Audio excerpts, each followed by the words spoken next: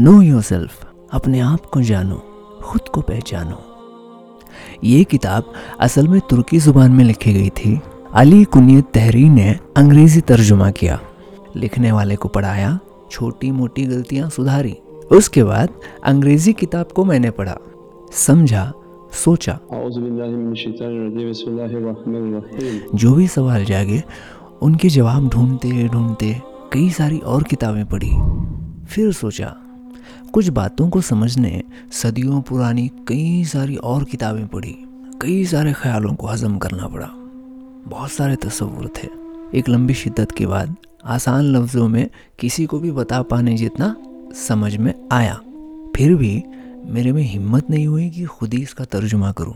जान पहचान के उर्दू और हिंदी के जानकार थे, उनसे रिक्वेस्ट किया कि आप मदद कर सकते हैं। लोग बस बहाने बनाते गए,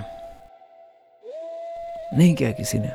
जितना भी हल्का फुल्का उर्दू मुझे आता है उतने में ही आसान लफ्ज़ों में तर्जुमा किया।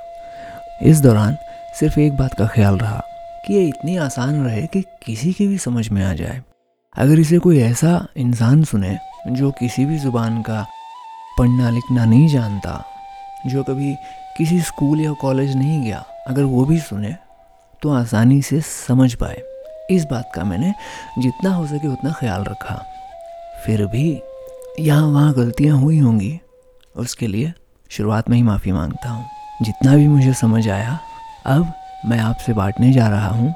चूक हो गई हो, कोई बात आधी अधूरी रह गई हो, शुरुआत में ही माफ़ी मांगता हूँ।